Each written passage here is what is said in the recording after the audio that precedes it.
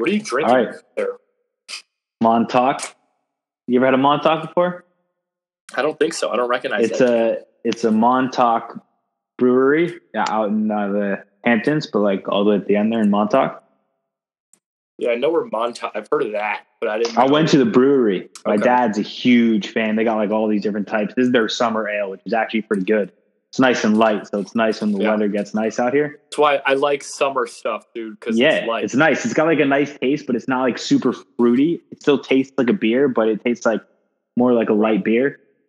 Almost not too I'm kind of not too different from a Sam Adams type of beer that you might expect. This one, they also have a really good IPA that feels pretty light too.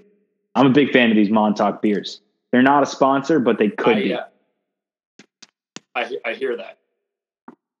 This time of year, I'm looking for lighter stuff. When the weather gets nice, dude. I mean, not that it's. I do live in LA, but when it's nice, call me a pussy if you want. But when I'm on the beach, there's nothing better. There's nothing better than like a Corona or a Dos Equis. Dude, give me a Dos Equis on the beach, bro. I'm chilling. I'm with that. All right, folks. That was a little beer talk shop before another episode of Lock It In here. This is a YouTube short. You've got JD with Uncle Tav on the mic. That's right. 1, 2. These are going to be playoff previews for all of the series in round 1 of the NBA playoff, where we're going to go ahead and bring you keys to the series, X Factors, and MVPs. But first, introductions for Milwaukee and Detroit.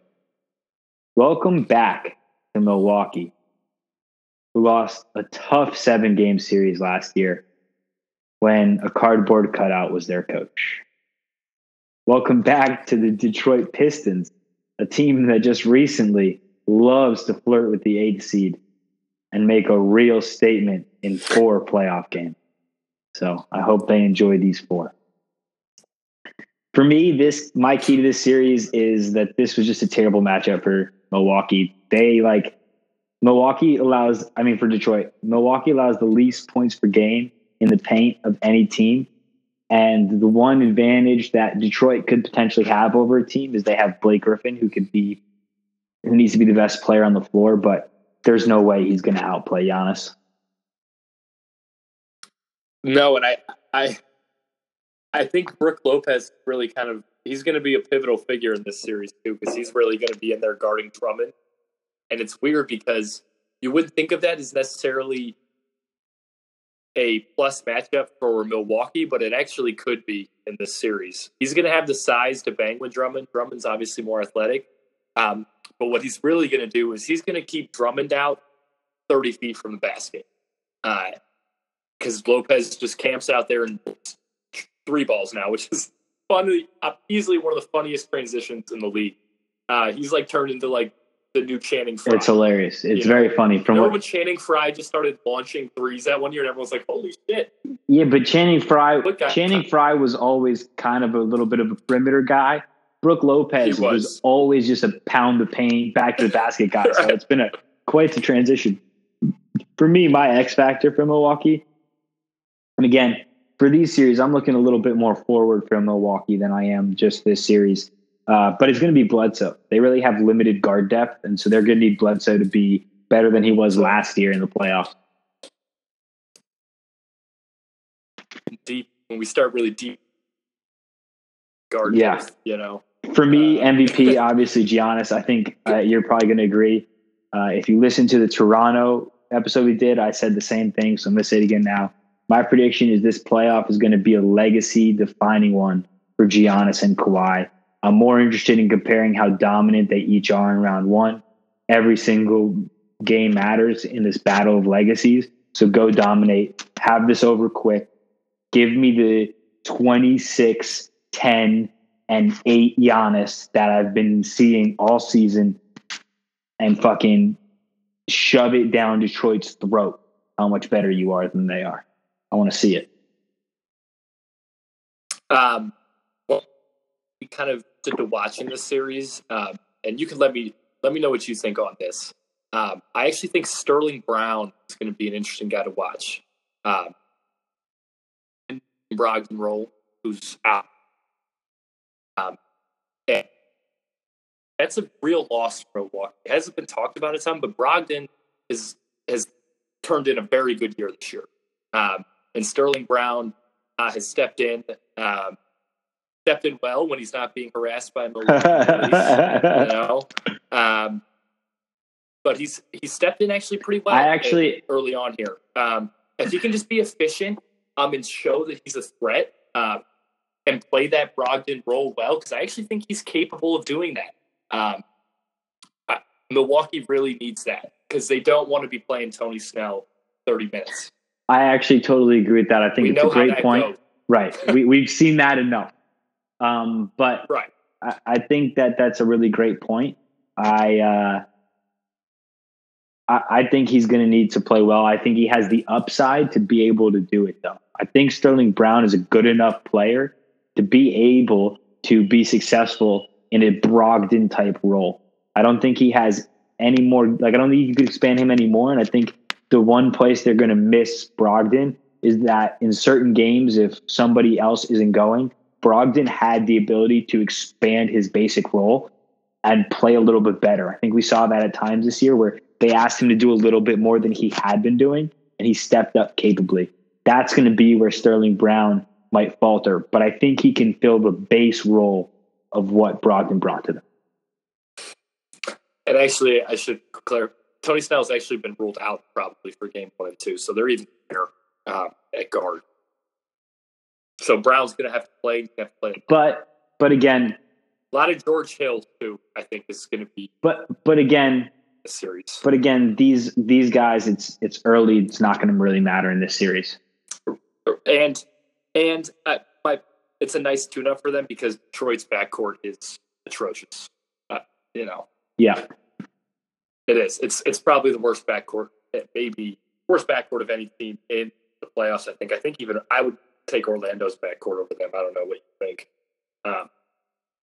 Yeah, so that's actually a great transition because my X factor for Detroit is actually Reggie Jackson, and my advice here is try not to suck. Bobby Shmurda, I don't know what to tell you about Reggie Jackson. He's just try not to suck. That's all I got to say. Try not to suck. Him. I will say they have probably my favorite backup point guard in the NBA, and Ish Smith behind him, who just is the most remarkably solid backup guard in the NBA. He's another role player I just like unreasonably a lot, But this guy, he's just like the guy you turn on and you like 50 minutes, like somebody's like when the starting point guard's out and he has to play 40 minutes. You watch Ish Smith, and you're like, but he's an NBA player. But he is very much the definition of a rotational player because every time he cannot expand into a starter, you cannot ask him to do that because that is not his game. And I think that's honestly Reggie Jackson's biggest problem is if Reggie Jackson had tried to be the sixth guy off the bench. If Reggie Jackson had just tried to be Patty Mills, I think he'd be such a more useful player, but he just sucks. For Detroit's MVP for me, it's easy. They'll need Blake to outplay Giannis. Simple as that. If they want to win any of these games, it's going to need to be because Blake had an insane game and outplayed Giannis. And Blake's hurt. I think he's questionable now for game 1. So I agree. Blake's going to have an insane series, and I just don't think that's really. Honestly, it kind of sucks as a matchup for Detroit because in almost any other series, you can make the argument that Blake Griffin at times might be able to be the best player on the floor, just not against this team. This is the one guy he can't score against. This is his worst matchup. Toronto would have been an interesting matchup for Detroit because bodies. Because as good as Kawhi is, Kawhi just wouldn't be able to defend Blake Griffin the whole game because Blake's bigger. He's too big. Right.